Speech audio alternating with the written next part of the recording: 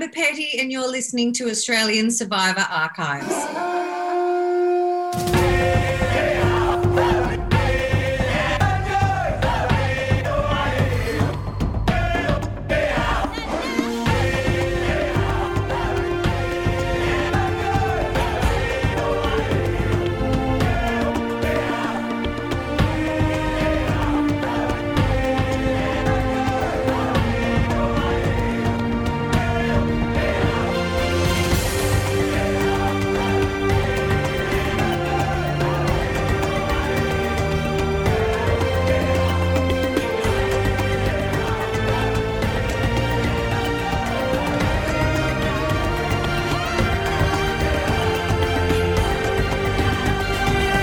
Welcome to Australian Survivor Archives, the only podcast going over the complete history of Australian Survivor from Whalers Way right through to the current day. We are moving through Season 2 of Australian Survivor swimmingly. We are getting through the episode recaps and we are getting to another interview today. So excited for this one. Have to say that this is the first time that we can say we've actually had a returning guest in some capacity to this show. The backdoor pilot of Australian Survivor Archives was an episode on our sister show, the Oz Network, in which we interviewed this guest to learn a little bit about their time on Celebrity Survivor. And that kind of lit a fire, it lit a fuse in myself and my esteemed co-host to further explore the history of Australian Survivor, and thus Australian Survivor Archives was born. So I am so excited to get more into this person's time on the show, and I'm not even going to introduce her because I want my esteemed colleague to do so, because without him we wouldn't be here, and without him and that episode it wouldn't be a thing that we're even talking today. I'm going to start off by saying my name is Ben and I'm wearing waterproof mascara today. I love how you call me your esteemed colleague, Ben. I don't know. There's something about it. This makes me feel a lot even better than I really am. But you're right about. I should introduce myself, guys. As you know, my name's Matt Dyson, and Ben, you're right. I'm excited, Ben, because you're 100% right. We've been lucky enough to interview this guest prior to today, and it's exactly why ASA was born. We after that interview, we said, like, this is so great. Like, the stuff we learned from it, we're like, you know what? We need to start all the way back from the start and just work our way through the history of Australian Survivor and just find out all the stories. So hence why we're here today doing Season 2 Celebrity Survivor. And I'm going to introduce this guest because she is one of my favourite. You may know her as an entertainment reporter. She's been on radio. She was even a bridesmaid at a famous wedding, but we don't care about that. We're not here to talk about that. We're here to talk about her time on Celebrity Survivor. She was the fourth boot. Of course, I talk of none other than Miss Amber Petty. Amber, welcome to the show. Hi, again. I can't believe that you had me back. Contractually, we had to. It was kind of, you're on the list, so you sort of had to come back. So yeah. Well, it also gives me an opportunity this time. Last time we spoke, because we spoke for a long time, but it was I think a bit later in the day, and I polished off a bottle of red wine, and I had multiple ciggies, and I don't drink red wine anymore. I still have a few ciggies now and again, but this is the more I'm going to be more fresh and probably less loose this time. Well, who knows? Well, I don't need alcohol to be loose. So one thing you do, you probably might need. I actually will say, Amber, I brought with me today a box of tissues. We did make you cry last time, so we've got these on hand, ready to go. Okay, just an emergency box of tissues. You know what? No, I think I'll be all right. I think, you know what? And not to start on a major downer, but ever since my dad died a couple of years ago, I find that when I drink, I become a crying drunk. And do you know what? I was never like that before. Like, I was like, I just didn't cry, and I especially didn't do drunk cries.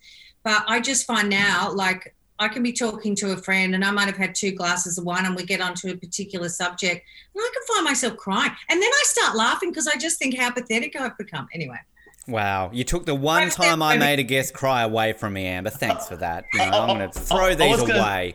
I was going to say that. That's the one thing I do remember, Ben, that you said it's the first time you've ever made anyone cry during a podcast. Moment taken away. What are we, 3 minutes into this interview? Jesus, hey, Amber, why are you back? Amber, I'll let you know, he tries to make me cry every episode by telling me how shit of a Survivor player I am. So, I mean, he tries to. He hasn't been successful yet, but... No, be very stoic and just rise above whatever crap it gives you. Again, he made the game. He made it. That's all he has to say. He's at least I made it, and I'm shut down, instantly. I appreciate that you thought I had played last time, Amber. You kept saying in that interview, oh, Ben, how did you go when you played? I'm like, yeah, I won. Yeah, I'm regarded as the best Australian Survivor player of all time. That's me. Well, I'm sure I said probably multiple times last time that, I may have actually physically played the game myself, but I never watched Survivor. I couldn't think of anything worse. I don't like the show. Neither does anyone listening to this. That's why they listen to Australian Survivor Archive. I don't know what they're listening to. Yeah, I've just offended every person that's going to listen to this from here on in. Sorry, everyone. I'm not saying there's anything wrong with me. I just don't like it. It's, I didn't like watching. I didn't like watching the things that I ended up doing, and I didn't like doing the things I ended up watching myself back doing. Anyway. Well, Amber, hopefully by the end of this interview, you're chanting most soap, most soap, most soap. I might need a drink. If I do, it's probably because I've ended up going and getting a bottle of red wine. I think we need to get that emergency, bugger the tissues. We need this emergency wine ready to go. I will say though, one thing that did stay with me since your last time talking to us, Amber, you said you and I've got this written down word for word. You said to Matt and I, "You are the cutest. I like you too." And I have to say, nicest thing anyone's ever said to Matt and I since we've been, recording together. So, lots of David Oldfield's not going to be saying that in a few weeks' time. So you can hold the candle over David still after all these years. David Oldfield reached out to me on social media recently. It must have been because you've put a rocket of nostalgia up his bottom. Yeah, wow. What did he say? What does Mr. Oldfield say? Oh, not much. Just sort of a, "Hi, Amber, how you doing?" And I was like, "Oh, bloody hell, it's David." That guy. I remember him. He stabbed me in the back. He broke his word. Screw him. Oh, there's that guy that I slept with one night in the wet sand with 3 other guys. Yes, that one time. I'd say that about. Well, I was going to 3 guys. I was going to say, though, if you're going to spend your last night on a Vanuatu beach playing Survivor, I mean, who else better than David Oldfield, Elton Flatley, and, of course, Justin Melby? I mean, what a trio. Well, I could come up with 3 or 4 more names if you want, but let's stick to the stars of this one. Yes, you're right, Matt. Yes. It's amazing. In our chat last time, you sort of went over a little bit on how you got on the show, and I sort of, it was a great story, kind of learning and everything that made you accept it. I don't think we really want to go too much over that. If people want to hear sort of that full story, by all means, listen to the interview that we did with Amber over on the Oz Network. But I'd love to remember. Do you remember the journey to Vanuatu at all? Do you remember kind of seeing other players? Were you familiar with some of these guys? Had you bumped into them through your career, sort of that and sort of stuff? And what were you thinking about some of the people that you were going to be playing Survivor with? Yeah. Good question. I don't think I knew any of them. I mean, of course I knew of some of them. I knew of Imogen Bailey. Of course I knew who Guy was. Didn't know much about Gabrielle Richens. Knew that Wayne was incredibly successful, although not that I was a mad sort of motorcycle racing person, but I knew that he was very successful and very internationally successful. David Oldfield, of course, I did know about because I wasn't a major fan of his or Pauline's. Elton I didn't know anything about. But I do remember on the plane, it was interesting because I felt Imogen was very reserved, and because we ended up quite close, but my initial hesitations about everybody in the bunch was about Imogen, I have to say, because I just saw her as she was very beautiful, very perfect, and I knew her job was all about everything being perfect, and I never sort of felt like that kind of perfect girl, and a part of me also didn't really want to, I just sort of I'm a bit like vanity. I mean, it's not really something I want to focus on too much. So, and also she probably made me a bit nervous on that, in that, just she'd exposed me kind of for being a little bit more rough around the edges.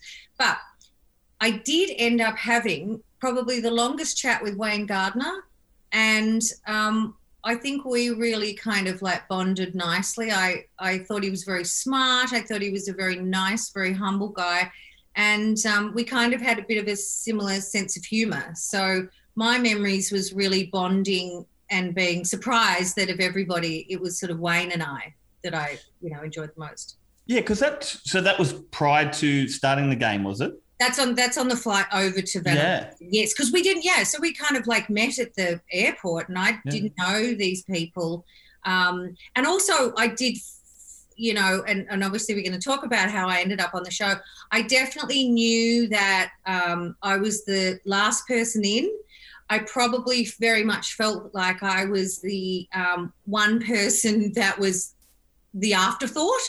I felt probably not probably, 100% the least. There's one more, Amber. We'll get to him. Don't worry. Okay. But yeah, I probably just sort of felt like the kind of the poor cousin of these bunch of sort of celebrities, or that kind Were you aware that Dicko was the host at that point? And I mean, I'm sure you, based on your career, you surely would have crossed paths with Dicko leading up into that. No, I really hadn't, because I hadn't done radio, so I wasn't really in that world. So I hadn't come across. I mean, obviously Dicko was was pretty at the height of his sort of fame, I think, even before that. So I was aware of him, but I don't really remember kind of like ever meeting him. So no, Dicko wasn't something I knew about either, or I hadn't met. What was your thoughts then when you're out there and you're realising that he's Dicko, the host of Survivor? And I mean, do you have any memories of kind of some fun with Dicko out there?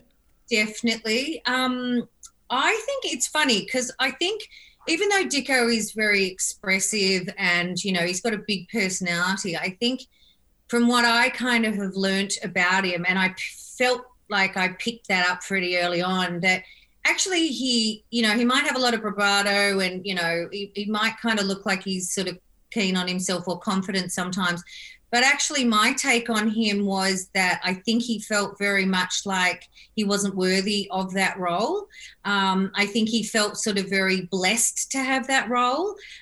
He was very, very humble and really, he was really lovely. And I don't know, I think he was on a bit of a personal journey at the same time. And I just, I guess my take on him, because once we were on the island, or before we started or after we started, we went to a couple of local bars, and Dicko was sort of always there, sort of just there and having he's a bit of a party boy, or he was, he likes people, and he just always seemed very, very humble. And I don't know, there was something that I felt that, in terms of my sense of feeling a little bit unworthy, I felt like there was something I could connect with Dicko, even though, of course, in terms of media, he was certainly very successful and had no reason to doubt himself. But he definitely, I think it was a big thing for him to be part of such a big brand being Survivor. One thing I'm going to hold this up to the camera right now for our viewers on YouTube, and also we'll share this on our social media, probably have during the week. One of these images I tracked down when you search for Amber Petty is a picture of you and Dicko, and it's also actually Holly Brisley, I believe, is the other one there. You're at an event here. Do you remember this picture at all? Do you remember this event? I don't remember the event, but no, I don't. I think it's saying here that it's from the TV Turns 50 photo call. So I don't know if this was around Celebrity Survivor, or this is kind of, you were there because you were on the show with him, or just you happened to be there and it was a coincidence that there you are with the guy who was bossing you around. I don't know. Are you alleging that Dicko and I had an affair? Of course I am, Amber. Absolutely. Yeah, I thought that. Well, yeah. I was going to say, I thought we'd managed to get most of that removed from the internet, but you've obviously found a rogue shot. We do our research here at ASA. It depends on how much wine was getting drunk at this bar, and you said. Well, I can tell you back in those days, I did tend to, if I went to an event like that, I did tend to need to have, and sometimes more champagne than I needed to get my energy up and my kind of confidence up. But no, I think at that time, because obviously I think, he was signed to Channel 7. And, we were, it's like the Married at First Sight or whatever, whatever the latest thing that, a network has invested in, they invite you to certain things and then at some point all the invitations stop coming. So whatever that was, I do remember a big night. In fact, I don't remember wearing that, but I do remember being invited. It was either the same thing or another night, although I think this other night was actually much more dressy, but I sat on the same table as Chris Hemsworth, and God, what a nice bloke he is. Wow. Just name dropping, Amber. I like this. I know. I mean, if you can drop it. Absolutely. That was Home and Away, Chris Hemsworth, right? I go down to get a bottle of milk and I'll manage to weave that into the last time I drank this brand was when I was with bloody Chris Hemsworth. Let's be honest, Amber, though. He's not as cute as a couple of ASA podcast hosts here. Okay, yeah, sure. Yeah, no. Yeah. Didn't call him the cutest and that you like him, did you? See? In your face, Chris Hemsworth. No. Thor. I don't know if I'm going to get... You did actually tell us on your last interview, Amber, that you did maybe have a bit of a relationship with one of the production crew. So it's Dicko. You finally confirmed it. It is Dicko. I'm thinking, Jesus, what did I say? Oh, yeah, I did. Yeah, I did. But no, it wasn't Dicko. Damn it. I don't know whether you were a Home and Away girl, but what was it like when you get to the Vanuatu and of course Nicole Dixon being? But did you know obviously she was so famous for playing Bobby in Home and Away, but it sounds like maybe you weren't a Home and Away person. No, I can't stand. Oh, okay. I don't. I was about to say it. Finish it. You've started. You may as well finish it. A broader statement than I am now going to. I'm not interested in the Home and Aways or Neighbours or that Australian kind of like suburban stuff. I just don't find it interesting. It's like, I'm in the burbs. Like, I don't need to go and watch the burbs. No, but of course I knew who Nicole was because she'd been on the show for so long and she was so likable. And she's, I guess, if you want to sort of, you would describe her as a sort of iconic TV, what do we call it? Drama? Yeah, soapy. Yeah.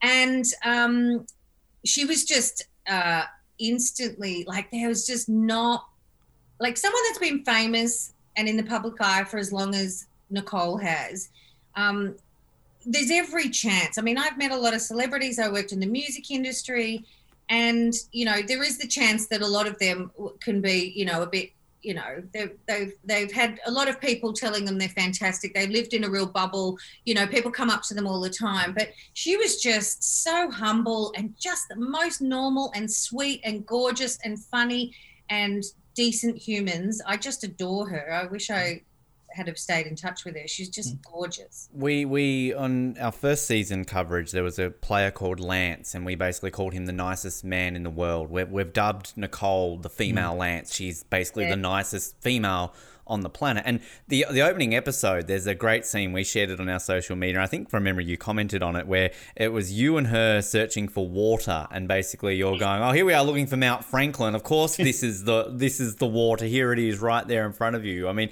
do you remember sort of like those moments when you're out there trying to search for this, and you're getting to bond with her at that moment? You guys have just unearthed the greatest stuff and memories that I have so forgotten about, that when I see your feed and your Insta stories coming up, I'm like, oh my God, what have they found now? And that was, I had forgotten about that moment where, like it must have been the first day or two, and, supposedly we're going off to look for water. And literally in my mind, I just thought, oh, we're on this island. There must be this massive mountain somewhere, or at least a mountain, you know what I mean? And so I'm looking, I kept just sort of looking up, and I'm like, there's nothing really sort of rising above any of these, trees. And then, of course, we get to this piss-weak little, creek or trickle of something. And then Nicole sort of, brought it to my attention. It's like, well, hang on, maybe this is it. And I'm like, oh, shit. Everything has been a disappointment so far. Of course that's it. And, yes, I did and I was waiting for a sponsorship from Mount Franklin Water after Didn't come, sadly? They must have got a digit wrong in my number, because never. Damn it. Amber, I thought you must have been getting a sponsorship with like mascara, because of course that was your luxury item. Oh yes, it's still my luxury item. Well, we're glad that you brought it for this episode. Let's point that way. Did you and Nicole do some promotions for? Was it you that for Olay Effects and stuff? Was it? Oh, we did. Yes. Oh my God, I wish you'd stop doing your research so well. Oh my God. Yes, because. Oh my God, we did too. Please don't find that and post that. I was going to ask you if you had a copy because we can't find it. We want it. You know what? I blocked that out because part of the ad was to come on all fresh faced. I'm like, can we get over this fresh face crap? Stop it. They must have offered me some money. So I said, oh God, I guess everyone knows how basic I can look. So, let's take the money and run and then just delete it from our memories. So, yes, you're right. We did get offered a few things. It was funny. After the show, Imogen, Nicole and I did quite a few things. We did some really nice photo shoots and, we got a bit of stuff together, I think, just because we had our nice little girly friendship. Wow, we got so much digging. We had there was a player last season who revealed that he had been on Wheel of Fortune, that he had been in KFC ads, and these are things that our research department here at ASASL are trying to uncover. So we've got more to find. You were our last hope for this, but clearly you want to block it out. So now we have to find it even more. Ben, I'm busy trying to track down Ben Wynn, so you're going to have to cut me some slack here. Yeah. See, I guarantee you, if Anna Kournikova had been on and we were talking to Anna Kournikova right now, I mean, we'd have plenty of ads to show about her, wouldn't we? You would, but, she wouldn't be a lot of things that I'm going to be. Amber, you did mention before about taking the money and run. So, I mean, we have to talk about this, obviously, about you getting on the show. It's such a fantastic story. And to think that you could have maybe not been a part of it would have been an absolute shame for the show, because I think you were brilliant on the show. But we did speak to David Mason about it. But if you can just tell our listeners again about what actually went down with you getting on the show, then almost not getting on the show, and then obviously ending up there. Okay, so this is my memory of it. And you've got to remember that obviously this was a long time ago. But essentially, I had a manager called Mark Clemens who, managed lots of much bigger celebrities than me. And he called me one day and he said, we've had an offer and some interest in you to be on Celebrity Survivor. And I'm like, what? But I'm not really a celebrity. He's like, well, no. Some people think you are. And they said, the producers of this show certainly think you are. And I said, right, okay, but I'm not going on as the royal bridesmaid. So you got that's just that's not happening. And he said, that's fine. We can call you an entertainment reporter and blah, blah, blah. Anyway, so I kind of said, I'm really going to have to think about this because, I just thought, I'm going to get so bagged, doing something where I'm saying I'm a celebrity. So I was really worried about that. And of course, I knew that the bigger part of my public persona was, being known as being in a royal as a royal bridesmaid in a wedding. And so I just kind of, I was very insecure and, I'd copped a lot of crap in the press. So I was really kind of aware that, I'd be walking into more, bad press or just, stuff that was difficult. So, and plus I just thought, as I said, I don't like this show. I don't do outdoors and just roughing it and shit and, and I don't do bloody water sports. I don't do any of that stuff. So there's pretty much nothing about this show that I want to do, except I would like some money.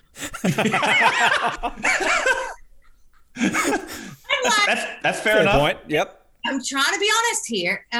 Anyway, so I literally said, in my memory, I took, however long, it feels like a week to think about it. And then I finally, literally, I don't think I slept for the whole time I was thinking about it. And I had to go back to my manager and I said, okay, I'm going to do it, but can you just get the best price? And I can't remember if I, said anything else. And he said, yep, no problem.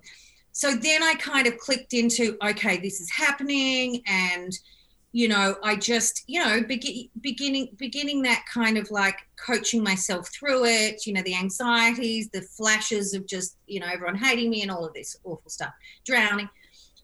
And then literally, and again, my memory, 2 days or a day before I'm I'm literally packed. I'm packed. I'm staying at a friend's place at the time. I'm packed to go to this bloody thing. I've got my mascara as my one item. I've got all of these sort of things, you know, had the checklist, the contract.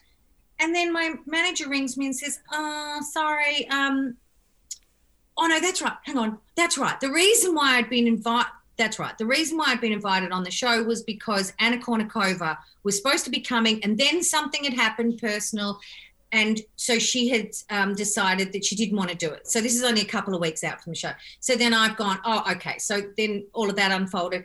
Then, after I'm like packed and everything and I'm ready, like, you know, to fly out in a day or two, the manager rings me back and says, Anna Kournikova is now back on, and so you don't need to go. And I'm like, are you, like, I have just torn myself apart internally trying to get myself psyched up for this, and now you're telling me that, you know, sorry, this must be a week out. You're telling me that it was all for nothing. And I was so pissed off, and I was hurt, and I did feel quite discarded. But then, of course, 24 hours before the stinking, you know, flight was due to take off, she apparently doesn't turn up at the airport or something at her end. And so the manager rings me back and says, right, they want you back. And I went, what a bunch of wankers, like, seriously. And I said, well, you go and get lots more money from them, because this shit's I love it. I said, lucky I haven't even unpacked because I've been so pissed off. And I just said, well, if you can come back to me with a much better offer, I might as well do it, because I haven't even outsunk myself out of, you know, doing it. I'm just in rage at the moment, so we might as well just bloody well go. So I think you got more money than Fiona from what we've and I think even Kim Johnson. I can't remember what Kim said. We've been asking. We've kept our promise to you. We're asking everyone, and I definitely know you got more than what Fiona told us that she got. I think from memory, from your original interview, I think what you were going to get at the start was basically around what everyone else, or from the people we've spoken to, were going to get. So you did end up, obviously, because of that happened, they chucked on a bit of extra, a bit of a sweetener, Anna Kournikova money. Well, I'm pretty sure Anna Kournikova was going to get the same as everyone collectively. But yes. Well, isn't that beautiful? The least celebrity ends up with the most money. So Ben Wynn must have gotten like $100,000. Oh, Ben Wynn would have got $100. He probably had to pay $100. He had to pay $100. So Amber, so we've interviewed David Mason. He was the first interview of our season this year, and of course we asked him about the Anna Kournikova situation. So we basically got to the bottom of it. So what he said is, you're right in the fact that they were wanting her on the show. They were looking for like a really big name to be on the show. Obviously, an overseas person.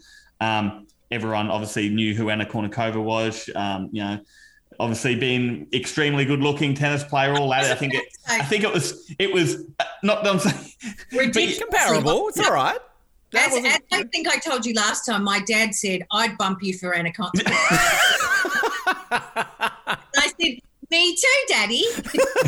There's only one problem, though. She only wanted to be in 3 episodes. So the deal was, yes, so you're probably hearing this for the first time, Amber. So the deal was they were going to pay her a crap load of money, but she would only do 3 episodes. She would be voted out and go home and get her payday. And in the end, they just couldn't justify that. And that was their reasoning for not going with her in the end, is that they needed her for more than 3 episodes. Obviously, they would have had to do a dodgy to make out that she only lasts 3 and then get her voted out, and that was going to not be with the show. So in the end, that's why. So she wasn't prepared to do the whole season. So it wasn't. So, yeah, okay. So what we're having confirmed here is that I was lied to, which wasn't the first time I'd been lied to by this particular manager I speak about. And interesting, but also completely unethical. And I am very surprised. I would be surprised to know, let's say, that Mark Burnett would have known that they were making those kind of little dodgies, because from my understanding, Mark Burnett and his team were very, very concerned about the brand staying with the integrity of the brand, and there's no integrity in that. Well, I think in all fairness to David Mason, I think in the end that's why he didn't do it, is because he didn't want to take it to that, because it would have brought the game into disrepute, I guess. The fact that we can't just have someone that's deliberately getting voted out just because she wants to get. So in the end, in credit to David, that he did end up nipping it in the bud and saying, well, no, we can't have this. And obviously you were prepared to be there for the whole show. And look, and in the end, we're happy that all happened because we got you on the show. But David must have been excited in the end, though, like going, but you know what, like, we got to have the petty in the end. Yeah. Well, exactly. Well, I mean, it could have been worse. It could have been bloody Ben Wynn. Oh, wait, he was on the show. Do you know what happened with Ben? Do you know the Ben Wynn story, Amber? Why he was on the show? What was he actually doing on Celebrity Survivor? I don't remember. I just because it was a little bit like this dual existence where there was one side of the island and then there was this other, and then there was our side of the island. So, no, I never really understood what he was. I just remember he was like an SAS guy. He was big and buffy, and I thought, well, shit, he's going to bloody, he could probably build a hotel on this island. So this would be nice if he ends up on our team. And then suddenly he was gone. I didn't understand it, no. So did you see him prior to the game starting, or was it not until that challenge where he was the reward part of the challenge and that's the first time that you'd actually seen him? To be honest, I can't be sure about that. I vaguely remember seeing him, and I can't remember whether that was on or off the show. I mean, obviously, I know you never actually played with him because he only lasted the one episode and he was on Kakula. But yeah, it's just look, we're still trying to track it down. Obviously, we're just trying to get to the bottom of that, as we did with the Anna Kournikova story. But that's awesome that you found out about that. I love that. I would love to talk about Fiona, because we know you two had your moments on the show, and I don't think we really covered it last time we spoke to you. But we've spoken to Fiona since we last spoke to you. And Fiona actually was nothing but complimentary to you, Amber. And Fiona said that she had a great relationship with you and that she enjoyed her time with you. Can you back that up? Do you feel the same for Fiona? I mean, was there a little bit more to it out there, or did it just come down to the edit that they just showed the worst bits between you two, that maybe you two actually did get along and the conflict was shown to create some good television? Well, to be honest, like just going back a bit in terms of like, you asked before about did I know about the celebrities and I should have mentioned about Fiona because to be honest, I mean, she was actually the most impressive to me in terms of me knowing her a few years before or 10 years before, because I used to work in the music industry. So she used to obviously have her band Def FX. Yeah. And she also used to go out with the lead singer of the Mavises. And so, wow, there's a name that hasn't been mentioned since 1999. The Mavises. There's our closing song, man. I think we need to track down a Mavises song and play the. Wow. Oh, they were beautiful. So they were. Really quirky, interesting music and just Cry. Was that song Cry? Sorry to interrupt you, but was that Let Me On a High? Yeah, there's our closing song. Sorry. Yeah. Wow. Last one passed. I feel really awkward here. I have no idea what band you're talking about. My sister loved them. My sister was like in love with them. So she used to play that song to death. Yeah. Yeah. No, they were big in the early 90s. But anyway, so I just remember, I mean, obviously I was aware of Fiona and there wasn't a lot of, it's still, surprisingly difficult, I think, or it certainly was difficult for female leads of bands to be taken seriously with their music and whatever. So I remember her, I mean, she was unbelievably sexy. Like they had the incredible body. It was very beautiful. And she was the lead singer and played guitar, and she was a proper rock chick. Or you shouldn't even need to put chick next to it, a proper lead rock, rock star. And so I'd always thought she was amazing. And I remember being at probably the Big Day Out or something and seeing her there or maybe it was a Mavis's gig, but, seeing her there with, Matt from the Mavises, who was her boyfriend. And I was very, very impressed with her. I thought she was super, super cool. So I obviously hadn't forgotten that once we were doing Survivor. So I went, but also what I liked about Fiona is that, I'm, very interested in witchcraft, and she was obviously way ahead of me in doing that, and obviously being that and living that and becoming sort of famous, for being a white witch. So there was, the rock star and the witchcraft to me is a lot of really who, what I'm interested in, what I'm about as myself. But obviously I was, it was sort of before I, got into the spiritual and the witchcraft. So in terms of us, we did get on the show for sure. Where I was just a bit sort of challenged and second guessed our relationship was when she took me for a walk to go down to the one of the creeks or something. And she sort of suggested, maybe we should sort of, get in there sort of a bit sort of like sirens, or, like get our tops off and get in. And of course, as if that's not going to end up on the, an episode and a promo. I mean, nothing by that stage had really happened. I felt like, Jesus, they're going to be pushing shit uphill, creating a TV show from what seems to be going on around us, just going, I can't fish, I can't do this, no food, I can't, what are we getting, how do we... That one clip of you about wanting food, what do I have to do around here to get some food? They play that about 20 times. That's because that's what I was doing 24/7. I mean, that's all that was going on. So when I went down there and she suggested that, I could sense that she knew how to work it, in terms of getting coverage. And I might have been wrong. And now that I look back on it, I'm pretty sure that I was judging her that in a way that might not have been fair. But I felt like she took the weakest link that wouldn't really know what she was up to, and might have been a bit naive.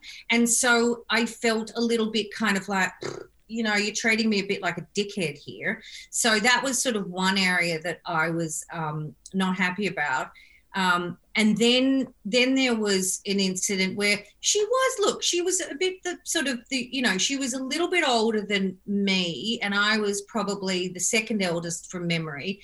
And so she was a bit of that sort of mother henny type in that, I remember her waking us up at like 5. No, it wouldn't have been 5. That was bloody asleep in, some ungodly hour to start having a crack at who's not covering up the fruit or something in the fruit flies. Yeah. I just thought, shit, give me a break. I've had about 4 minutes sleep. Do I give a shit about fruit flies or who hasn't covered the fruit? So there was sort of a moment where she was pushing my patience.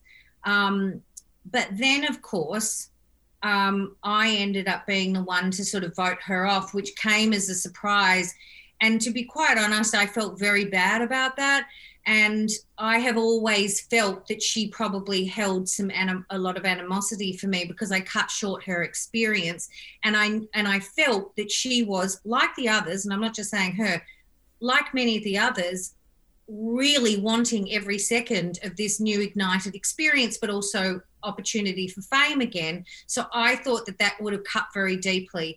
But hearing that she hasn't sort of slagged me off, I probably should know better, because actually, with all her stuff, with all her kind of spirituality and her white witch beliefs, I should know better that she wouldn't carry stuff like that, and she'd probably see me more for what I am. So it's really interesting to hear that, because she mentioned that she was very upset that she was voted out. She took it hard and all that sort of stuff. But I kind of want to take this moment to say how well I think the season is edited, even more so now, particularly hearing you, Amber, say that you're thinking at this point, shit, they've not got a show here. I mean, we've been nothing but complimentary in the first 4 episodes about how well this season is edited, particularly the way they took these very brief moments between you and Fiona and turned it into basically a strong enough edit to give you a reason to vote her out.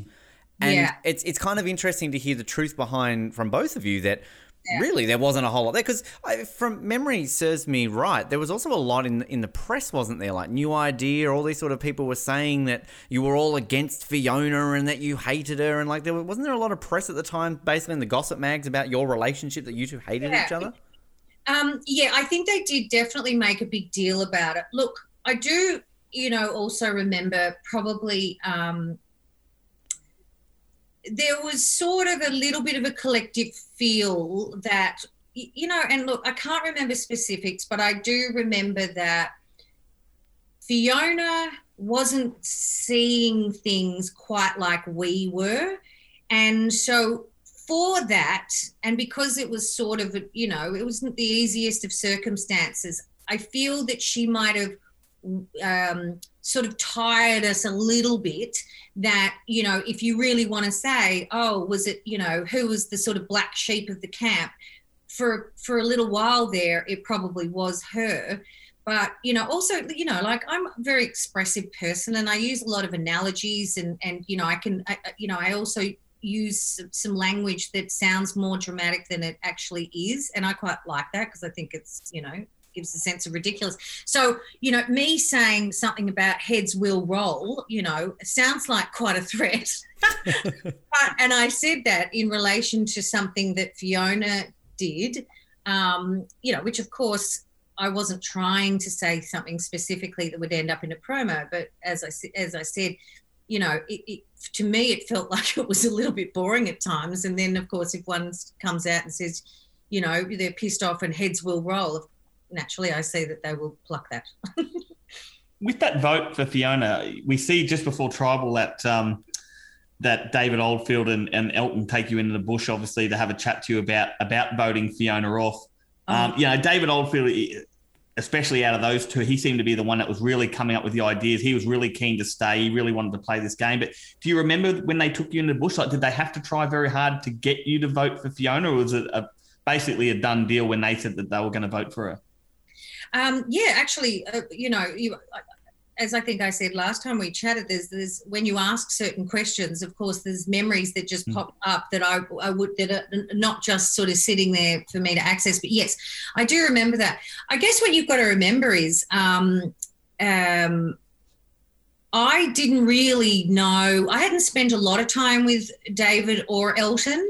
And obviously David, he knows how to play politics, and Elton wasn't, was very much a sort of a little bit of a neutral personality. So when they took me in there and did this, look, here's what's going to make for a more pleasant experience. Because to be honest, my whole game plan at the time was just, how can we make today more pleasant than yesterday? I was just bullshit. I was so hopeless. And, everyone else is gunning in their mind. Probably not people like Nicole and, a couple of people. She was probably a bit more like me, and that's like, oh, we'll see what happens. But yes, in my mind, it was a little bit more like, how can we remove some angst from the, what'll be the next 24 hours? And of course it felt like an easy sell, because there'd been a couple of days of, unrest with Fiona. And I was feeling a little bit kind of claustrophobic in that situation. So very quickly that made me kind of go, okay, well, if someone's got to go, I don't have a big enough reason for you to go, David, you, Elton. And, of course, I thought Justin Melvey was my mate, and that was one of my biggest mistakes. Well, as you called him last time, a very basic actor. I've made sure to write that down as a quote. But well, look, I will. I won't blame the red wine on that. All I know. Look, I probably don't know enough about his body of work. And again, like, he obviously did very well on Home and Away, and that wasn't my thing. So the only thing that I'd sort of seen is a couple of clips of General Hospital, and everyone's like a shit actor on that. And I just remember looking across the fire and seeing him pull a couple of those, those bloody General Hospital or Days of Our Lives faces. And I just went, oh, my God, he's doing that for airtime. Like, the smoke was coming up. He was prodding the fire. He's keeping his girls warm. And I just thought, oh, wow. Can I think, and this is definitely one for our video people right now. If you're listening to this on our audio one, please go to YouTube right now. But can we all give, like, this Justin Melby General Hospital, like, the whole, like, lock off, Amber, you're gonna live, but my cousins come back and they've got AIDS. Like, staring in there, Matt. Oh, there it is. Oh, look at that. I'm intent. Like, wow, you've got this. You've hung out with Justin Melby too much. It's like I'm in my own world, but I'm not. I'm locked and loaded. I'm aware that my eyes are starting to water, and I've got to hang on if I want my moment. You do. It's that intense. Because we're going to ad break after that face. Exactly. I'd love to just backtrack a little bit, like in terms of like obviously Fiona goes. That's after the swap. And, ultimately you side, as we said, with Elton and David, poor subpar actor, very basic actor, Justin Melby's off, by himself. If I always like to play a hypothetical, and again, you might not remember this, so by all means, tell me if you don't. But Moso lose the first challenge. Kim Johnson goes home. She essentially votes for herself. It's a 6-0 vote. Had Moso lost the next challenge, Imogen was a potential target in that first one, but ultimately went to Kim. Fiona was making some waves. Do you believe that Fiona would have gone next had you stayed as the girls, or do you think Imogen still would have been in trouble as the next person to go? Oh God! Now I'm required to remember a lot more about the game tactics than I remember. So look, what I will say is, it would have been interesting if Fiona had stayed and gone up more against Imogen, because Imogen is a real deep thinker. She's very determined. She's smart enough to be strategic. So she really kind of I think I don't think Imogen was in any way a threat for quite a long way until a point. And then she knew she could sniff that moment, and she really seized it in a superstar way. But Fiona's determination, and also, I don't know, maybe she might have been better with reading the boys and playing them, because she's probably a pretty intuitive person, on the whole. I think she got a bit distracted with the cameras and stuff. But look, I don't know. Anything to do with tactics and those details of remembering. We'll scrap all those questions, Am. It's all good. That cuts half the questions. It's pretty... Right, yeah. One thing I will say, though, about Imogen is be careful how she's Queen Imogen on this show, Amber. So I know you were dubbed Queen Amber out there on Vanuatu. We discussed that last week, that you were referred to, but I didn't. You've kind of got the royal connection. I get it, but no, sorry. Imogen, Queen Imogen. Just be careful how you refer to her. Yeah. Oh, I totally agree. She was a superstar on it. She was amazing. And for a little pint-sized little rocket, she was queen of the island in the end, for sure. One follow-up to I also have to ask, I mentioned Kim Johnson, of course, before. We had her on a couple of weeks ago, and her luxury item was a 1,000-thread sheet. And it was left behind, and she's trying to, one of our jobs, we've got 2 mysteries that we're going to say, well, 3, Ben win. We'll get to the other mystery, but do you remember what happened to that sheet? Did you guys hang on to it? Do you remember kind of the journey of that sheet after Kim left? The journey of that sheet.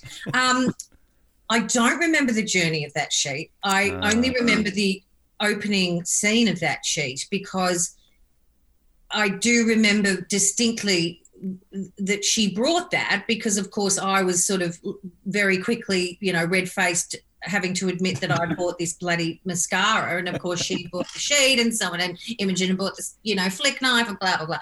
Anyway, so I remember making some lame-ass joke to sort of try and kind of excuse myself, saying, oh, you can use my mascara, upright, and we can make a tent from Kim's sheet, and of course that fell on deaf ears. So I don't know what happened to that sheet. Well, it was a funny story. So Kim told us that, she brought this sheet that she was going to wrap herself up, try to keep herself warm. And then on day one, Fiona being Fiona, she's just like, oh, great, we can lie on that, takes it off her, puts it down, and everyone lies on. But she said throughout the show, it obviously stayed on there. And it was just a bit of a running joke of whatever happened to the 1,000-thread Egyptian cotton sheet that she... Yeah. Well, I reckon, did you ask Fiona? Don't know if we did. We failed at our job there, didn't we, Matt? It did. Jeez. You are reminding me. It was unfortunately, I think, Fiona's what we perceived as a bit of bossiness that yeah, it's reminding me of that incident. I'll have that by doing it. You know what I mean? I mean, that's the sort of shadow side of, I don't know what star sign she is, but she's, could be an Aries or a Leo or a fire sign like, I am. And I think, that there is a real upside for a woman like that. It's very warrior, but on the other side, some people can perceive it as bossy. And I think that's where that sort of landed. But, I don't know about the sheep. We'll find out. We've still got plenty more to cover with that one. Do you remember with the challenges? We had fun last week with the Weekend at Bernie's challenge, the Weekend at Amber's challenge, when you're getting dragged through all the obstacles in the ocean. I had a lot of fun putting our graphic together last week with the Weekend at Bernie's reference. Do you remember that challenge, getting dragged around? So was that a challenge where in the water? You remember? Well, I remember feeling like Weekend at Bernie's, most of the time, because anything to do with the water, I was honestly trying not to die, or I think there was a few times where I had actually died. But no, what was it? You were attached to like the rope, and then they had to like go and then in and out, and the guys were like throwing you over things, bringing in, and then you were literally like a rag doll, like Weekend at Bernie's. That was actually horrific, and I'm still angry about that. And it was dangerous, and it was bullshit. And I don't know whether my boobs came out. I felt like my boobs were just popping out all the time. That was just atrocious. I mean, I'd rather go and get beaten up on a Saturday night than ever do that again. Well, you did straight away after that, Wood. Your confessional said that had I known that this was going to happen, I would have swum all the way back to Sydney, and that would have been less torturous than that challenge. And I stand by that. That was horrific. I actually think I've got PTSD from that. Well, do I need to get those tissues all of a sudden? Maybe we need to quickly go get them. Or the emergency wine. Do we need to quickly? No. It's No, I'm still in shock about that, so I'm not ready to cry about it. The challenge, the same episode, the immunity challenge, which ultimately Moso lose, which sends you to tribe where you get voted out, was the balance beam challenge. And David, because you all had to sort of shuffle across, get around you to put the quoits, as we've discovered they were called, on this hook. Now, David Oldfield fell in about 18,000 times. He got past you every single time, but then he got to Justin and Elton and kind of things there. Do you remember that at all? You remember getting frustrated? And also, was there any talk of like, David, like, go to the end, like let me go first, because you're just letting us down? No, I don't recall too much of that. Like, it's funny. It's like, I mean, so how long ago was it now? 15 years. 15 years. And plus, Amber, let's be honest, once you got voted out, you were just counting that extra cash you got from you said, you're like, my job's done, baby, I'm out of here. Did you ever watch Anacorn Cobra after that with your money in your hand going, sucker? Oh, yeah, I definitely did, because I reckon whatever I got was just like so much more than her and Enrique Iglesias. Yeah, her and Enrique Iglesias laying on their 20,000 thread Egyptian cotton sheets. Come and borrow some money from me, guys, anytime you want. In your face, Anna. Australian Open next year. Hey, Anna, you suck. Look at my cash. Who's laughing now, Anna? I wonder if Fiona would have tried to take Anna Kournikova down to the water hole there and try to get her to strip off. Well, that would have been interesting. Oh, wow. Probably would have. And you know what? I probably just should have taken it as a compliment. But I was, as I said, I had a lot of insecure dialogue and paranoia. So Amber, Ben and I had a bit of a joke about this the other week when we were recapping that episode, and we were saying how awkward it would have been to say me and Ben were on the show together, and he takes me down to the water hole, and next second he's just strips off naked, and he's just got his slug just staring me right in the face, like what would I have done? And we tried to put ourselves in that same situation of what it would have been if it was me and Ben there. Exactly. Well, and it would have also been really awful, because you would have been like, after the show it finished, you'd be sitting there going, oh God, we're going to get our nudes. So we're going to get, we're going to be the stars of this episode. And they, would have ended up on the cutting room floor probably. But the beauty of that scene though is that, like, the way I didn't think it's edited that way. It's just your reaction. Here's Amber, it's all hanging out. Fiona. Thank you. All hanging out, free as a bird. And she's having this deep, meaningful, conversation about strategy. You got this like awkward look after, like, oh yeah, yep, this is not awkward at all. Oh my God, have you got that footage? Oh, absolutely. We I would love to see it. Yeah, it's that would be so funny because I was just like, oh, this is so awkward. Like, what is going? I am not to get my top off and swan around like bloody, what's the name out of Sirens? That was, I think that just falls under the banner of, you've backed the wrong horse, Fiona. Wow. Yeah. No, well, it's entertaining. That's all. And the only time that we've seen full frontal female nudity, we've seen reared male nudity on Australian Survivor. But, yeah. Oh, no, we saw reared. We saw, of course, Shona's butt on season 1. But the night you go home, ultimately, Justin's a bit shitty. He's, upset that you ultimately flipped him on the last time. So he's going to side with David and Elton. Did you know you were going home, or you didn't give a shit? You were hoping every night that you would go, oh, please let tonight be the night. Yeah, I was definitely hoping that I was going to go home. But no, I don't think I ever voted against Justin. I thought Justin had told me that we were allies and that he was going to save me. So when I left, I obviously realised that that hadn't been the truth. And I probably should just correct myself when I've been saying that, Justin's a basic actor. That's actually not really fair because I genuinely thought that we were allies. So he obviously did a good enough acting job on me. And,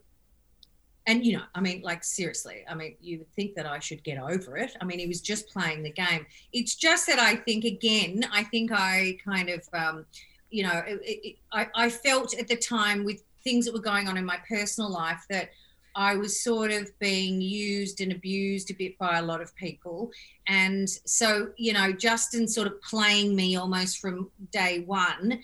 And then to sort of what happened in the end, even though I did want to go, I didn't want to feel another sense of disloyalty because I was feeling very paranoid and insecure in my own life. So I guess that I've sort of hung on to or perceived his betrayal as, he was just playing the game. I get it. Was there any of that towards David and Elton too? Because, of course, they had basically said that we will keep you to the merge. And then they basically... So, everyone in that situation had reneged on some sort of deal to you. Yeah, no, I didn't expect too much of those two. Of course, I didn't expect from David. Look, David's an interesting person. And I mean that very genuinely. He's a very kind of unique kind of character.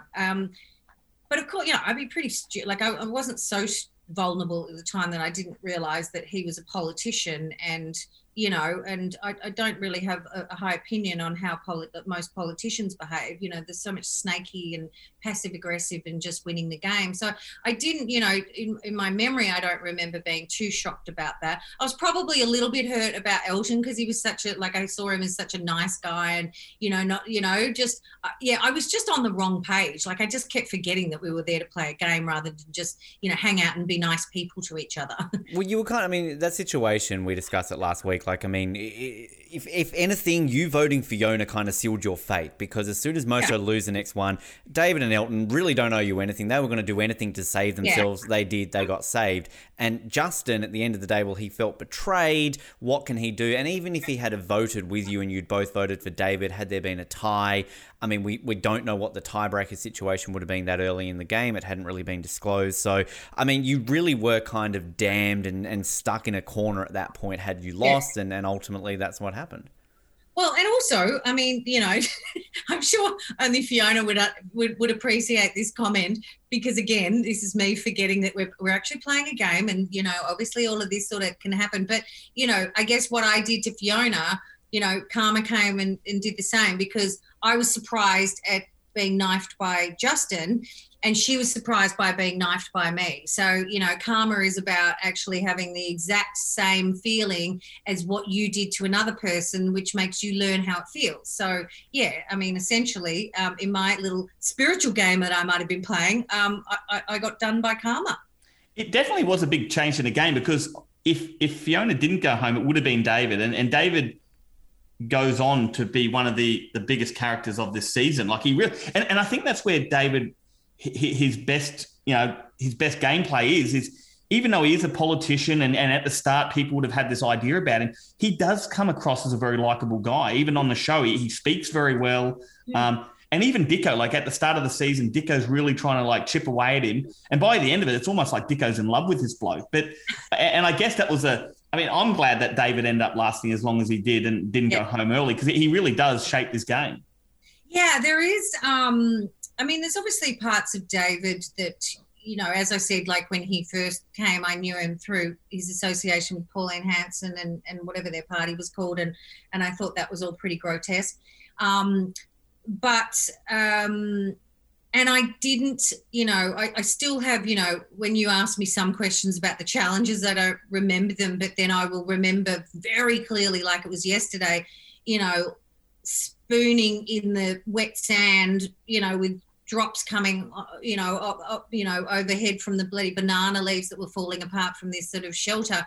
You know, I do remember lying there and feeling very confronted by the conversations that the boys were having about farting and about sex and about riding women and all of this stuff. Like it was not appropriate conversation to be having in front of a woman when you're all alone. Like, thankfully, we live in a different time now, and that literally would be just called out so much what I went through in that night. And even though I was pretty tough about it, I found that very unpleasant. But moving back to, so I didn't like that, and David was very Elton and David mainly in that rather than Justin.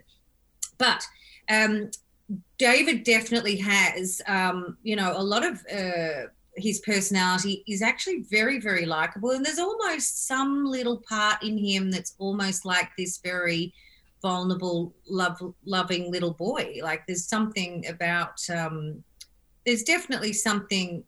He's a very interesting man, and there is definitely something likable about him. And so I understand what Dicko probably, you know, and Dicko's like a little boy too. He's just like, oh, you know, like me. So he probably sort of looked up to David in some way. It's interesting how you mentioned about some of that talk wouldn't fly today. And we've actually talked about that throughout this season, that you can really tell this season was back in 2006, because even over in Kakula, where obviously Gabrielle Richards is there, she's a, you know, stunning, beautiful girl model, all that, always in a bikini. But even like with the guys in that, there's a lot of comments, and she laughs a lot of it off, and she seems to, you know, by all means joking around, she gets in on it too. But you fast forward 15 years later to 2021, that stuff wouldn't fly now. There's no way you could get away. So I guess it does show, it's a bit of a time capsule in the fact that what that era of time you could or could not say on TV or in general.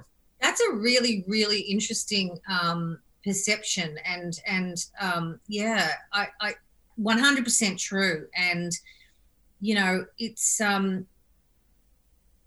it really was a different era, and there was just so much that I think as a woman you had to put up with. And I would say, you know, Gabrielle, she might have genuinely been fine with, you know, comments from guys or whatever, but I think women in whatever role we played in life, whether it was me working in the music industry, you know, whether it was Gabrielle or Imogen, you know, being bikini models for men's magazines, or whether you were, you know, an account manager in an advertising agency, there was a level of having to deal with and having to have resilience over very uncomfortable, very inappropriate male behavior and male language around you. Like we all had to, in varying degrees, put up with the bullshit of men. And it is interesting. We're in an interesting era where, you know, publicly certainly, you know, it's being exposed and talked about. Privately, there's still a lot of bullshit going on, especially at places like advertising agencies, music industry, whatever. Like there's still lots of exposure points there.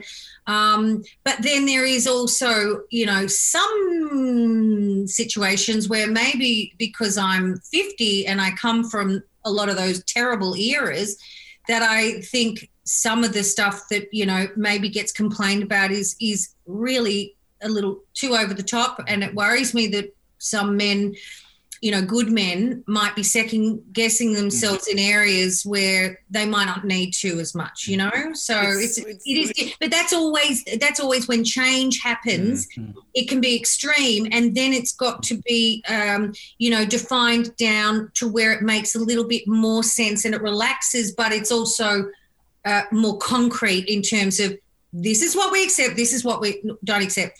Anyone lying on a beach in a reality TV show, unless it's something designed to be as trashy and as inappropriate as possible, I should not have had to be lying next to guys talking about riding women and, all of that sort of, it was pretty disgusting. And also I kind of questioned myself, which a lot of other women I think would understand this feeling of, I questioned myself whether I was being too precious. It's really interesting to hear that side of things. And one thing I know, I spoke to Imogen briefly last year when we spoke to her for the Australian Survivor Hall of Fame, and she briefly had mentioned that part of her accepting coming on to Celebrity Survivor was that she wasn't going to be the token bikini woman. She didn't want to be flaunted out there in a bikini on the beach. Like, she was completely against that. And ultimately she sort of mentioned that, Gabrielle Richards clearly was that person, because we've commented a lot on our recaps that, it's almost like Gabrielle Richards' body bingo. Like the editors are going out of their way to show her, sauntering on the beach and all these kind of things, which, I mean, it's a stark contrast to today. Whereas, I mean, I would almost say on Australian Survivor now, it's the complete opposite. They're doing it with the men. It's kind of like they won't even show like a woman on the beach now in a bikini. It's the complete opposite. So it's interesting. And it's definitely, like as Matt said, it is a bit of a time capsule watching this, because Matt and I are constantly going, well, yeah, no, that's not appropriate. I mean, not that it was appropriate back then, but we're more educated now. It's more in the limelight where we can sit here and go, no, that's not okay. Whereas back then we weren't saying that. And I think that you're spot on, Ben, about being educated. I think back in the day, even though, like you said, it's inappropriate, but women were more likely to laugh it off, and guys could think that it was okay, and they could go, oh, well, they're laughing about it, they're having a joke, they're on a joke. Where now, especially, men, but women that are educated don't take that. They speak up more, and guys now know that, well, you can't just say that and think they're going to laugh it off, because they're not going to laugh it off. They're going to speak up. And I think that's the difference between now and then. Yeah, and I think also in terms of that grey area that we're talking about, for me, like, for instance, like you said, like, as I said, I don't watch Survivor. I don't know what goes on, how they shoot women. But if they are being very protective of women, then I would kind of be interested to know, okay, is that because that woman is uncomfortable, like, or are you not shooting her going for a swim because that's sexist? Then that also could be a little crazy and over the top, because you're on a beach, we know people wear bikinis, like, we shouldn't be getting, but going up, up and doing a bum, like, Married at First Sight. So embarrassed that I'm saying that I watch it. You mentioned it twice now, Amber. That's past your quota. You're only allowed to mention it once in this show. Okay, so basically I have absolutely no integrity in this entire talk. But let me just use a little example there, if I may have just walked past the television at one point. But there was, like, one of the girls, they were about to get in a spa or whatever they were doing, and going down the beach. Anyway, she had this tiny, gorgeous, sort of very 1980s style bikini, in that there wasn't much of it. And also it was like right up her ass, like, G-string. So essentially just bum. And, fine if that's her bikini of choice. But the camera, of course, is like, he's over there. Oh, we'll just be here as we start this scene. And I just thought, okay, that's trashy. If she chooses to wear that, fine. Like, that's her decision. You being right there, I'm sorry, I see you. But then the other thing is, I saw on Instagram during the week Chelsea Handler skiing topless in a tiny little bikini, and she had her nipples. It was something about, like, she was some. It was. I mean, I think there was some purpose, but she had an American and Canadian flag, kind of covering her nipples, right? Can't remember what the point of it was, but I mean, Chelsea loves her body. She's got a great body. That's good. We should love our bodies. But I kind of, I was sort of like, oh, wow. I'd love to go. I mean, I can't ski to save myself, but if I could ski, God, I'd love to do it topless and with a little thing like that.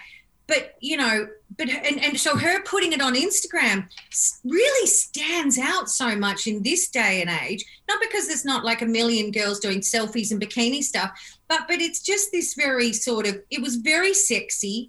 It reminded me of the old, the 70s and 80s kind of thing. And I thought, well, good on you. You love your body. You're not worried about shocking people. And why can't we all, like, if you like your body and you feel free and it would be a lovely experience to be naked, like, but I think that would cause a lot of controversy. Well, I'm proud to say, Amber, that I've gotten naked 3 times on Instagram. Once because of this show, I will say, thanks to... I think I've seen you. Yeah, sorry for that. Yeah, no. How was that direct message you sent me, I think? Yeah, Amber, sure, like, I'm married now. Shit, I'm going to get into trouble. Ah, crap. I knew people said it would last more than 2 months, but I guess they've lost that bet. So that's quite long for a relationship now. Yeah, it is. So, Amber, if they ever do a celebrity version of Married at First Sight, you seem to be a fan. Any chance of maybe seeing you on that show? Do you know what? No. But how much are you getting paid though? Yeah. That's right. Yeah, exactly. Yeah, let's talk money first. No, no. But I have to be honest. I have watched it a little bit. Obviously, it's only just started, and I feel like so far there's a lot of genuine people on there that I really feel that they're genuinely looking for love.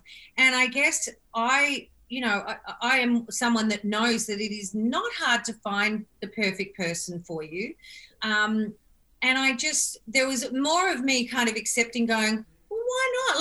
Like instead of being horrified last time that, oh my God, what you're going to marry a stranger that, just trashes the sanctity of marriage. And, but this time I'm a bit like, that's such a bad idea. And then I was like, no. Well, maybe if we ever run out of options and we have to do Married at First Sight archives, and when you've got your husband on there one day, we can do that. A couple of quick fire questions before we let you go, Amber. Yeah. You mentioned last time that you would never do this again, but I did love your quote where you said that I would be fucking brilliant at it if I did do it again. Now, you're obviously, That was obviously the end of the bottle of wine.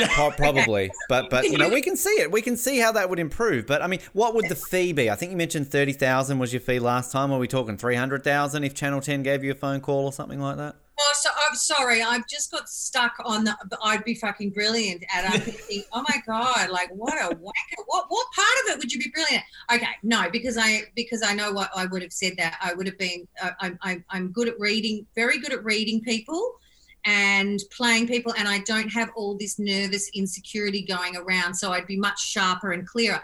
I'd still be shit in the water, so I wouldn't be bloody brilliant at it. So that was the wine talking. And Amber, if you do go back on, can you please wear that Batman shirt that you're wearing right now? Yes. I love it on. You look perfect in it. Yeah, it's good. It makes me feel powerful. No, there's still no amount of money that I wouldn't, no. And also I just sort of think I don't believe, I'll probably end up regretting this and sounding like a hypocrite. I don't really believe reality TV for me is where I'm at this far down the line. It was barely where I was at, minus the desire to get some money, and I didn't have much going on at the time. No, I can't see me doing it. I definitely want to talk about your book before we let you go, because of course we did talk about that last time, and that was a while ago, so we definitely want to see where that's up to. But obviously, you got the money from the show and all that, but did anything else come from it? Like, were you looking for anything to come from it? Absolutely, something came. Gosh, 100%. And I'm glad you asked that, because it's a nice story. I can't remember whether I told it last time, but so I didn't think anything really had come of it until I'm not sure that the show must have come out, but there was a lot of things happening in my personal life, and, I wasn't in a great place, and I'd left some media jobs and what have you. So I was feeling a bit like shit, like I've done this show and and I've got no real job, I've got no anything, So I was pretty desperate and really down on my luck. And I had always had, actually some of the Survivor gang had said, you really should be, try radio. Have you ever thought of that? And I was like, a few people have, friends tell me, that I should do that. But I'd never really kind of taken it seriously. And I always in my head was very much hearing this voice saying, no, that's for other people. No, you wouldn't get that. No one would want you on radio and blah, blah, blah. Anyway, so because I was really at such a sort of low point, and I really just thought like nobody was interested or cared about me whatsoever, I decided to track down the name of the biggest, the big boss at Southern Cross Stereo. And I thought, right, well, I'm just going to send him an email just saying, hi, look, you probably don't know who I am, but my name's Amber. I've done this and this and this. And look, I, just love to sort of throw my name in the hat, if you're ever looking for, a female radio talent or whatever I said.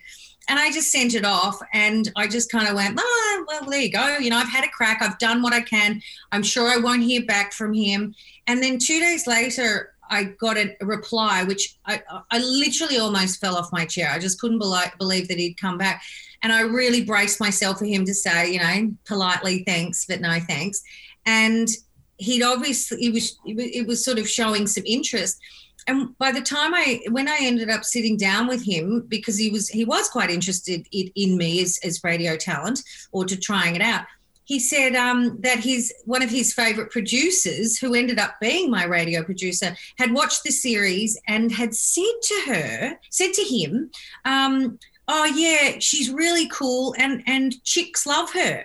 Wow. And I was like, I don't know that that's true, but wow. So so unwittingly, this, very influential, fantastic woman in radio had then mentioned me to literally the most powerful guy in FM radio. And that began the journey of me ending up doing radio and broadcasting and, for, podcast and talk back and, becoming a huge part of my life. Wow, Amber, I've been sending that guy emails for 17 years. He's never bloody replied to me. You got one in 2 days, so...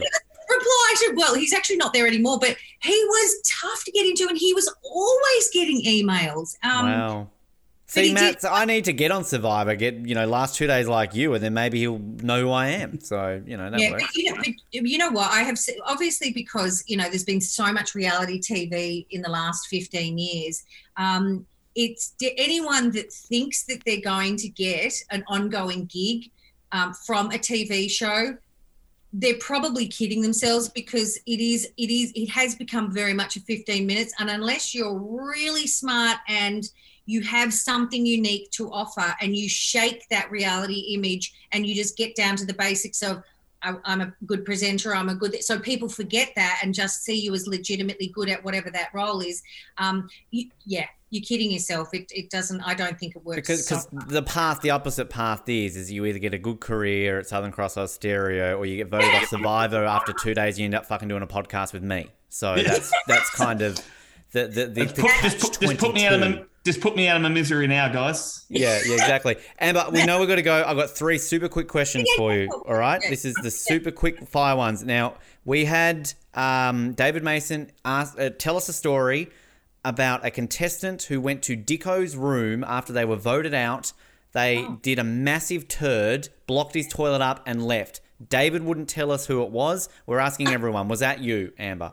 Yes, it was. Really? Wow, that's a quick question. Wow, okay. All right. Wow, maybe we're going to have to keep you for an extra 5 minutes. Slightly exaggerated. I was not expecting this. Wait, okay. I was not. Wait, I think it was me. Okay. Because I remember I went to his because we'd arranged to go out for dinner. He was gorgeous. He's like, you've got to come out for dinner. You've done so well, blah, blah, blah. So I went to his hotel room, obviously nothing sleazy, whatever. And I think it was before I even got my own room or something, because I was that fresh off the island. And so I had a shower, and I remember having this magnificent experience in his bathroom because it was the first time I washed my hair. I had all my girly products. I had a mirror, and I put my white dress on, and I remember looking in the mirror, and I was like so slim but golden, and suddenly all of the ugliness and detoxification that goes on, on the show, I'd come good. And I remember just going, oh my God, I've never looked so good in my entire life. So I was having a bit of a moment with myself in the bathroom. Of course, Dicko, bless him, bought me a packet of Winfield that I probably smoked my way through by the end of, practically dinner. So I felt like shit and looked like shit by the next morning. But I mean, I probably may have done a poo, but the reason why I say, yes, it was me, was because I found out later that he had said that about me on his national radio show. I think it was National or Sydney. And I was friggin' mortified. Wow. Because I just thought, and my boyfriend at the time heard it through someone, or somehow it came through, the guy that I was saying. So I was really embarrassed because I'm not a talk poo, fart type of girl. Like all of that's like, I'm a bit girly like that. I'm like, we don't do any of that. Girls don't fart. They don't do, poo.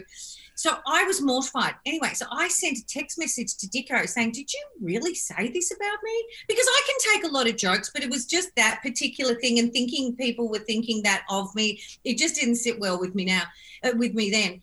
And so I had a crack at him in the text message because, of course, we were on a really, nice sort of thing. And I know now I was early to radio too, so I didn't see that, of course, it's so typical of radio people to go, here's something shocking and inappropriate, and, oh, no. He was just doing his job and clearly running out of things to say if that was actually supposed to be a good, what they call in radio, rave.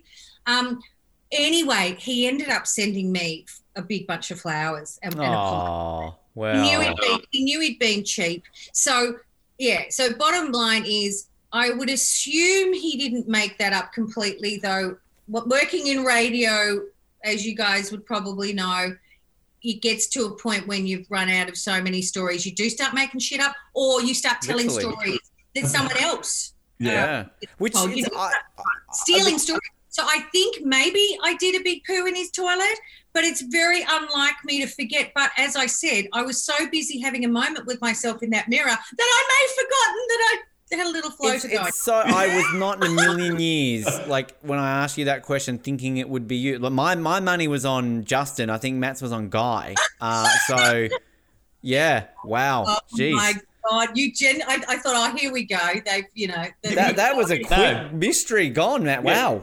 I'm surprised Ben even asked you. We were going to save it for later on. Well, I'm glad I've done my job. Amber, again, really quickly, your book, is it out? You mentioned last time we interviewed you that it was coming out in 2020. Is it out? Can people get it? Okay, so my book, which is called This Is Not a Love Song, which is available for pre-order now through Booktopia. It is coming out officially on the 26th of April. Great. Which is very exciting. And I'm launching it by being a Stella magazine cover girl with a feature story in it. So I know. I mean, seriously, this celebrity gig's paying off. Anna who? Anna Corner what? What's the name? 15 years later, I've finally got myself a magazine cover. Bloody hell. Well done. Good job. Final question, Amber. The token Mary question. I know she's a Tasmanian girl. Have you been to Tasmania with her? If so, what's your favourite spot in Tasmania? Oh, yes, I've been. It's the only, I shouldn't say the only reason why I've been to Tasmania, but I went to Tasmania and I've always been to Tasmania predominantly with her, because of her and with her, and only one time for work. Oh, God, Tasmania is unbelievable. I will say I had an experience of going down the Gordon River on this magnificent boat that we were sleeping on and having dinner on, and we pulled up for the night outside a place called Hell's Gate, which I was just friggin' terrified about because apparently there's convicts lived there and it was very brutal times. There's a few horror movies I believe have been set there. So they have, yeah. So I was like, what on earth is oh, River, why are we pulling up here? I'm going to sleep with bloody one eye open all night. But yes, I think the Gordon River, and I've got a big soft spot for the Salamanca markets. Ah, good answer. There you go. You're taking me back. Amber, I've only been to Launceston, so I really don't count know as Tasmania. That's no, it does. Launceston, actually, sorry, I've been to there's 2 times, that we're my friend related, and Launceston, and the Gorge and all of the, they've got a couple of really old pubs there. Beautiful. Okay, you said Married at First Sight a couple of times, and you're saying Launceston's beautiful land, but we're out of time. I will say that I've had fun until that part, and we really do appreciate your time and coming back. I told you I get boring when I don't drink. Yeah, well, I think you are drunk. You're saying Launceston's beautiful, but in all seriousness, we were so looking forward to getting you back on and talking. We had a blast last time, and I know that this was one of the ones I was definitely looking forward to the most. So I will say, and I'll hand it over to Matt to wrap it up, but I enjoyed every second of this one until the final few. So thank you very much, Amber, for joining us. Thank you. I appreciate it. I love the first one and I love the second one. Yeah, no, I'll second what Ben says. You're an absolute hoot every time we get you on. I love hearing all your stories. I love finding out that possibly the toilet incident may have been you. But honestly, Amber, I wish you all the best for your book coming out, and I'll definitely be getting it myself. So I think you're a fascinating person. I'm definitely going to be interested to see what you're like as an author. Thank you. And I'm really looking forward to listening to this series. And I'm definitely interested in listening to Fiona. There's a few I probably won't bother, but yeah, there's a few that I will. But yeah, good on you. It's awesome. Thank you for having me back. And there we go, Amber Petty. I wasn't lying at all when I just said then that it was easily one of the biggest interviews I was looking forward to. Had a blast with her back on the Oz Network for our Backdoor pilot, and didn't disappoint. Matt Dyson, another great one for the books. Absolutely, Ben. I mean, you could almost have Amber on every week, and I don't think you'd ever get sick of it. And just for our listeners too, I really suggest they actually go back and listen to the original one we did. It was a bit longer.